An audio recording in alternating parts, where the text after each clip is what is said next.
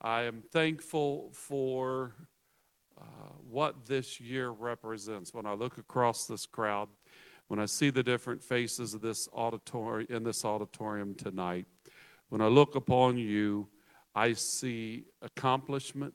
I see the blessings of God. I see prayers answered. I see wonderful miracles that have been done and others that are yet in the works. And I sincerely wonder and ask, what will the future hold for each of us? I'm being reflective of this because it is the end of the year, and it's a time of assessment. It's a time of searching and even inventory. In the business world, I've heard those who are operating businesses speak to profits and losses and the health of their business based on what they have done this year at momentous occasions and even year-long, comparing it to years before, the ups and the downs. The economy, I've also watched as others wonder in anticipation where we are going as a nation in our economy, what is going to look like over the next fiscal year. We operate well enough within fiscal means that we ourselves are looking at year-end statements. We are preparing financial statements, and we are seeing, thankfully, growth and increase.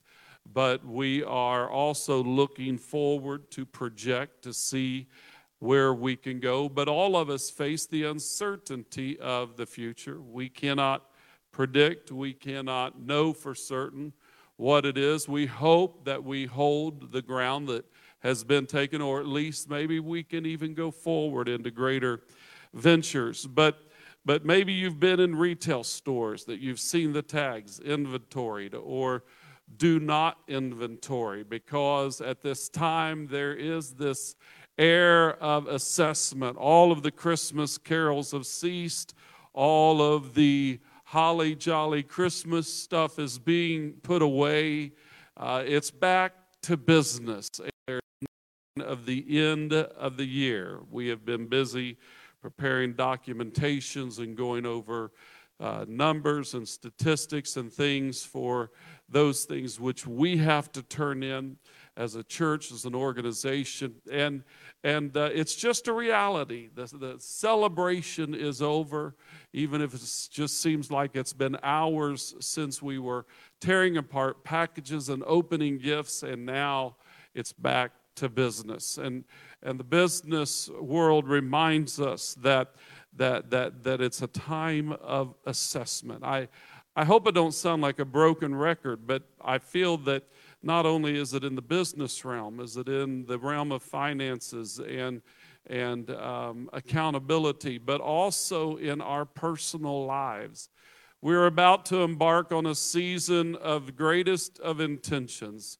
You will see parking lots full in gyms and workout centers that have been empty up till now, but everybody is determined. We're going to lose weight. We're going to get healthy. We're going to maintain a health regimen, and I hope they do, and certainly find no fault with anybody that makes a fresh new start. I believe in those, and thankfully, amen, we can change things in our life, in our habits, in our behaviors, and in our ways. But even as we embark on this new year with resolutions and determination, we look back and we see the season that is behind us, and we wonder, how well did we do with the time that we have been given? There's no greater commodity that any of us have than time.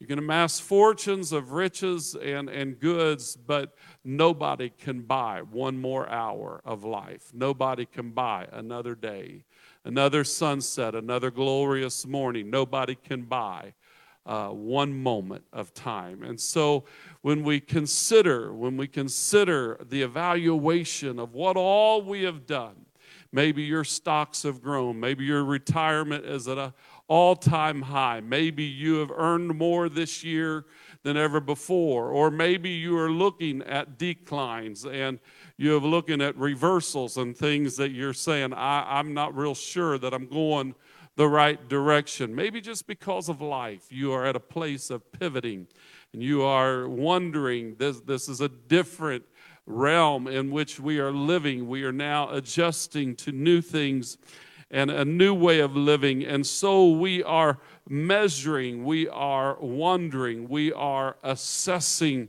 and we all want to know that at some place, in some level, somehow we were successful. We were successful. We were successful. We hope that we did not fail. We hope we didn't squander. We hope we didn't get things wrong. We hope that things, if so, were, or at least are not irreparable. We wonder, how did we do this year? The Bible tells us of a king whose life was given to riotous living and improper behavior. And he so blasphemed against the things of God that a hand appeared out of thin air and began to write upon the wall until the wise men could not interpret. And finally Daniel was brought in, and he gave the interpretation of what was written. And he gave one of the most chilling assessments that could ever be given. And that is that your life has been weighed in the balances and found wanting, or if I can interpret that for us a little bit, found lacking. Your life has been weighed in the balances and found lacking. There was a chill, there was a freeze and a fright that struck this king, that immobilized him. He would pass soon because of this judgment that had come upon him. And while I do not want to bring the levity of this room to such a place that we are in panic or worry about what we've done with the time and resources that we have been given, still there is a sobriety and a wonderment that comes to us. What have I done with the days that I've had? What have I done with the resources that I've been given? I recently shared with you that I read a scripture that stunned me and is profound.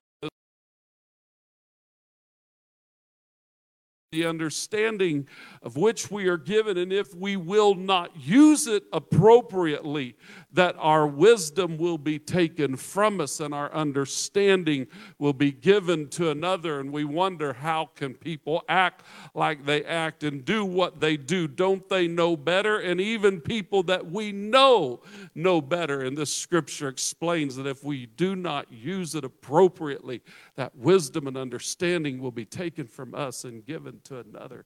And that is something that literally terrifies my heart, that what God has given me could be taken if I don't use it carefully. In this time of assessment and measuring, Lord, I ask, have I done well with what I've been given?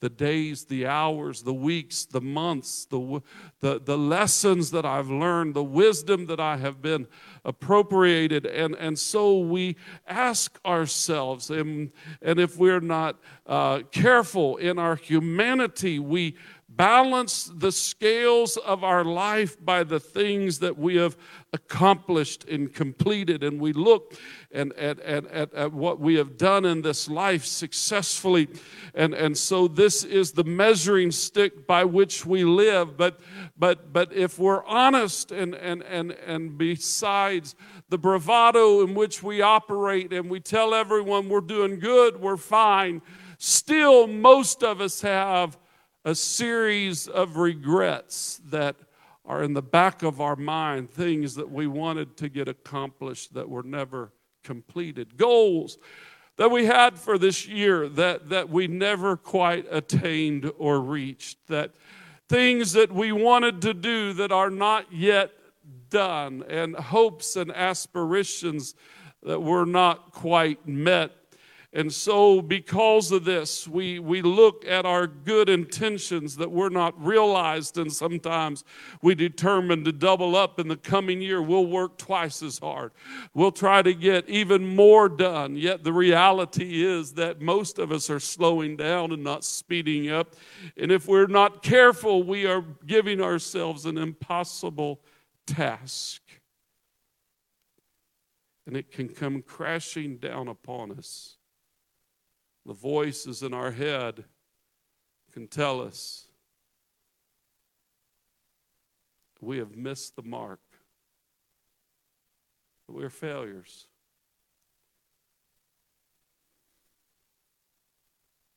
We didn't get it done. We didn't reach our goals.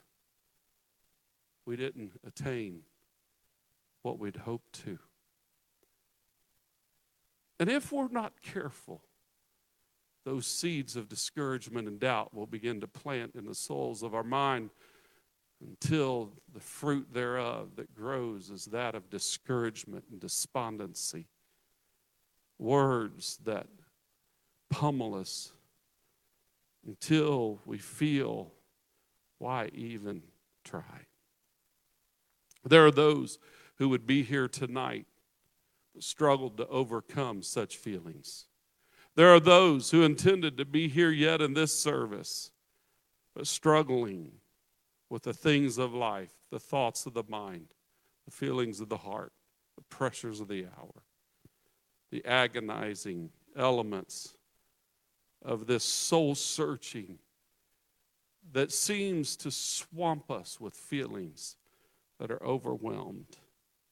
That is why Paul would twice in two different letters to not the same church, but two different churches, he would not only instruct those particular congregations, but what we realize is this is a theme of his writing, that he would tell them that they should not be weary in well-doing, for in due season we shall reap if we faint not. There's a couple of elements of this passage that I want to extrapolate, if you will allow me for a moment, and that is in due season. It's important for us to understand that seasons play an incredible role in what is done and what is not. We see that in the life of Nehemiah, in the purpose of this one who would rebuild the walls around Jerusalem and come to a point of weariness where he would have to ask God, strengthen our hands. We are weary, we are shaking. But then there would be a season of uncommon surging forward in accomplishment. And they are not balanced. This season that was over time that just seemed to drone on. And where are we going to be successful? If you read through this lesson, they mock him and they ridicule.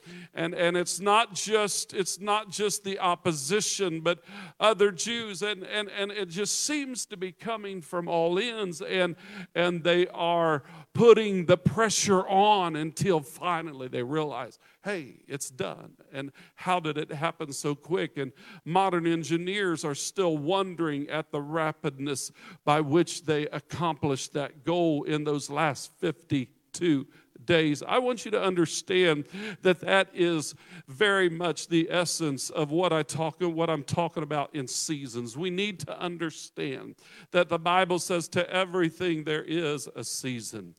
Amen. Paul would write of the New Testament church that I plant, Apollos waters, but God gives the increase. I just want someone to understand that if we are faithful in what we are called to do, we are never called to produce the result. We are just called to be faithful in the work. So to those of you today that are measuring the stalks that you have planted and wondering if it was worth it, and have we accomplished enough, and is this good enough, and have we worked hard enough, and wondering, are we ever going to get there? May I remind you, amen, that it's in the well-doing, it's in the faithfulness, it's in the routine and seemingly mundane that the accomplishment is won. Because if we will be faithful in the planting, in the tending, and in the watering, God gives the increase in due season, when it's time, when it's right. Amen. To everything there is a season. The Bible says it's time to plant and a time to be plucked up. There is a time for all things under heaven. And the seasons of life are not measured by you and I. We cannot do a thing about them. We simply live in the seasons. I need somebody to hear this right now, because the enemy has persuaded you that you have control. You have control over the seasons of your life. You have control over the productivity of the seasons of your life. It's as if you feel somehow that you can produce flowers in the middle of winter. May I tell you that the laws of nature and the laws of time and the law of the season are not superseded by our wishfulness, that we are subject to the seasons of life. And yet it is our natural ambition, and it is the voice of the adversary that is trying to push us into a place of responsibility that is beyond our ability. I've just come to tell somebody, amen, that the power of the season supersedes us, because we are subject to the season. Man, you will go through the season, but you cannot control the season. You will endure the season, but you have no say over the season. There will be seasons of incredible bounty where things are prosperous and grow beyond your wildest imagination. And there will be seasons of pruning and seemingly death where you have no power over what is not growing. But the reality is that our God is the one who controls the seasons, amen, and the timing of our life.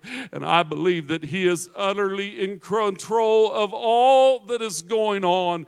And I have confidence of Him that He who has begun a good work in our life, He is faithful to complete it. God doesn't bring us into the middle, amen, and drop us off and leave us there. But I believe that God, who has called you to a purpose, it is His will for that purpose to be finished and finalized in our life. In due season we shall reap, if we faint not. Incredible, the interesting thing about this, if we faint not, both of these words, the faint not and the weariness, both of them are from the same root. They are from the same word.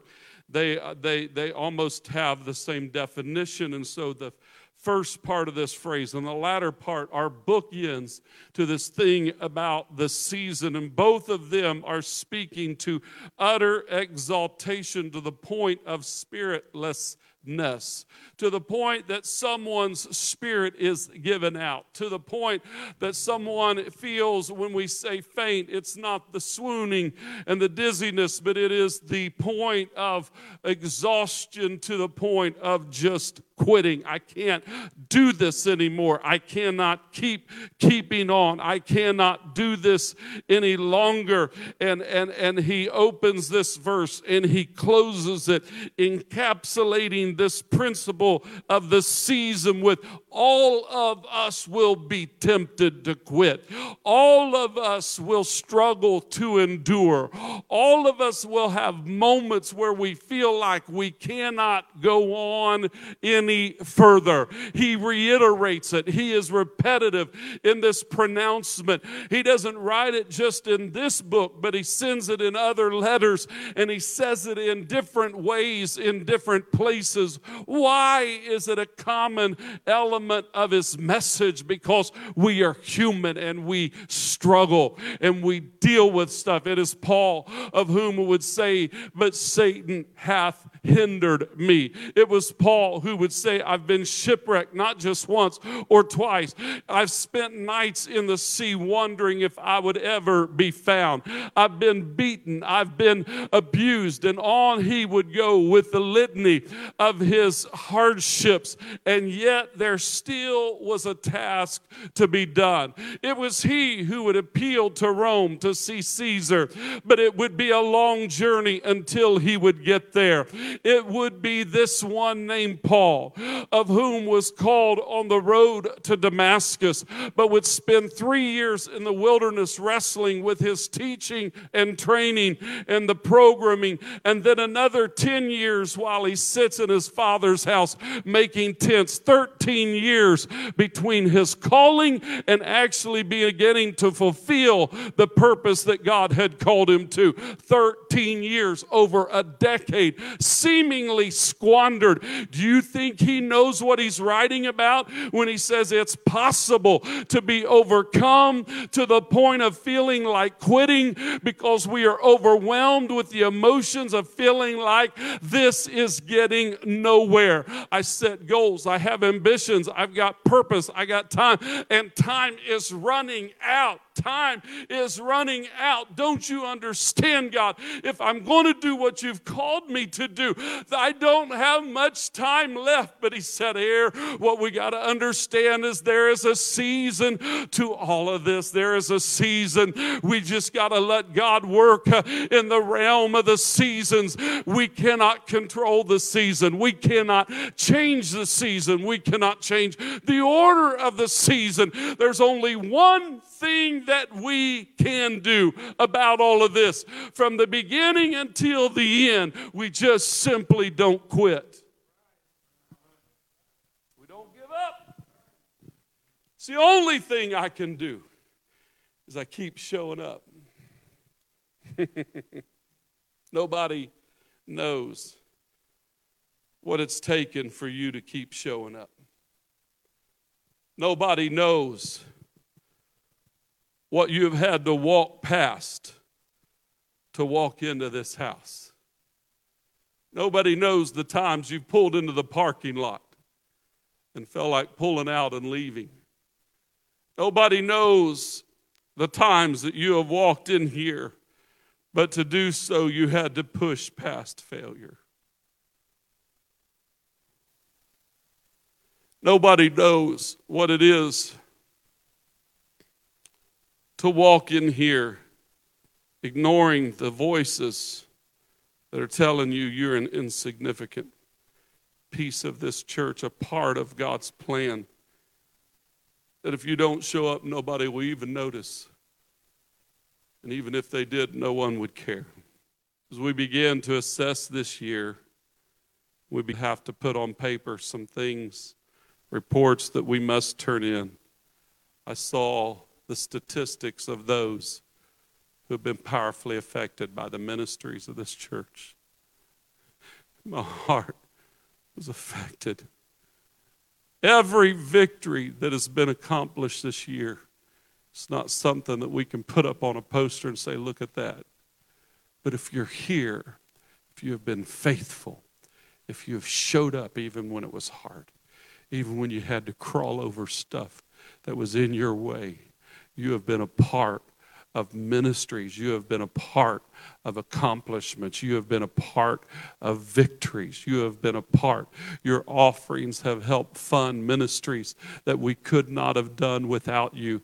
Your giving of time and your giving of talent has allowed there to be a collaborative element and an effort in this community that we have the reports and we have the witnesses. And I wish I could show you the notes that I have of people who have visited and talked about the warmth and the comfort and the hope and the help that they have found in the embrace of this church from the first time that they have walked through the doors. Amen. I wish I could share with you every example that I have of the witness of what God has done just just because you showed up. And I thank God for exploits that are powerful and testimonies that shake the house with the crescendo of amazement of what God is doing. But let me tell you something. While we have those things we celebrate from time to time to time to time, in between every one of those mountaintops are valleys of the ordinary that we walk through.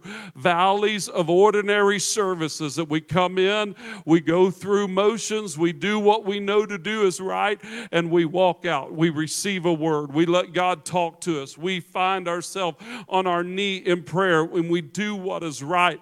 And at the end of the year, when we assess every hour that we've had, it might not seem like it accomplished that much. But can I tell you that somewhere in the wall that God has been building, it was that which put together something that is bigger than me, and it's bigger than you, and it's bigger than any of us individually. But collectively, God has done things in this city this year powerfully and amazing.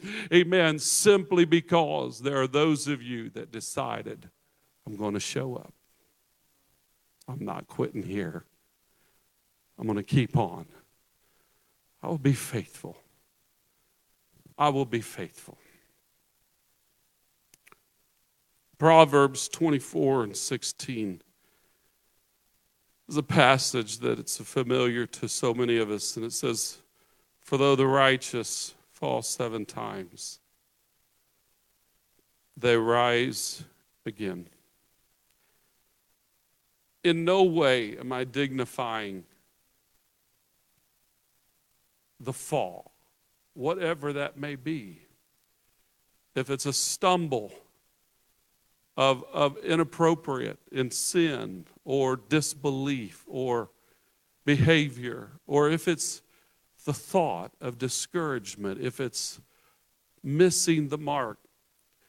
In the biblical words that are used for sins, there is the willful disobedience. It's not just doing wrong, but it's knowing that what I'm doing is wrong and doing it anyway. There is there is the word that is used for sin that is a perverting. It's taking something that was meant for good and it's turning it, twisting it into something evil. Joseph looked at his brothers, and what you meant for evil, God turned into good. There is this reversing of intentions. And then there's the one that's just simply missing the mark. It doesn't mean that we so much that we did something terrible. We just didn't quite get where we should. If we are not careful, we can allow the missing the mark to become something that derails us and permanently paralyzes us. I didn't reach my goal. I didn't see the fulfillment of the accomplishment. I started out, I had moments where it looked like I was going to get there, and then I just didn't. And so I'm discouraged, and I feel like a failure, and I just feel like quitting. But I've come to tell somebody, amen, that the measure of the righteous man is not if we've missed the mark or completely failed, but it is what do we do when we realize that we have not reached the place that we should be? Do we stay there in a place of frustration, or do we pull ourselves up and get up again? And this scripture lets us know that though the righteous fall 7 times, they rise again. Your righteousness is not about the steps in between your falling and how good you were able to walk in those days. Your righteousness is about, do you get up? And I ask this congregation, we're going to go forward. I honestly believe that. And if the good Lord will allow me to preach what I feel like He's put on my heart for Sunday, we're going to talk about going forward. But in this year of looking around and what have we accomplished? What did we do? It's easier for us to remember the mistakes and find the faults than it is to remember to see the good that was done. as we stand all over this house.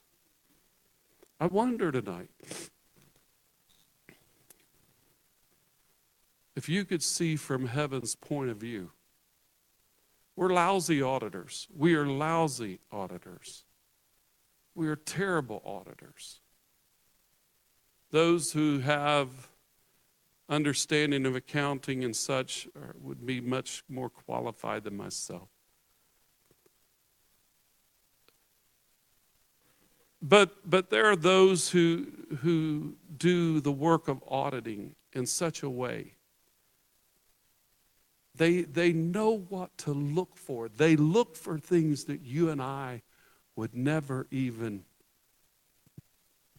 think to look for. There are forensic auditors. They go through, they look for hidden money. They know what the telltale signs are that people have put money aside and hid it, and they've done sneaky things with it, and they know what to look for because there are signs. My wife, who worked at a bank for a while and in a cash office of a busy business, she has shared with me at times the tricks of the trade. If you balance in a checkbook, you're missing. There's things to look for. It will give you keys into what is missing and how to find it. And those who know how to look for such things, it's just automatic to them. They see things that we don't. Auditors see things that we don't. And it was hidden right before our eyes. We make lousy auditors. Because I can remember missed opportunities when I should have spoke up and said something, but I didn't. I can remember mistakes I made when I said things I wish I hadn't. The look of hurt and injury on the face of others. And I realized I can remember mistakes I've made, disappointments, etc. But I tend to forget the times when somebody had a smile on their face for something small that I did. And so do you. We remember what we wish we'd have done differently. We remember the mistakes or what hasn't got done or fully accomplished.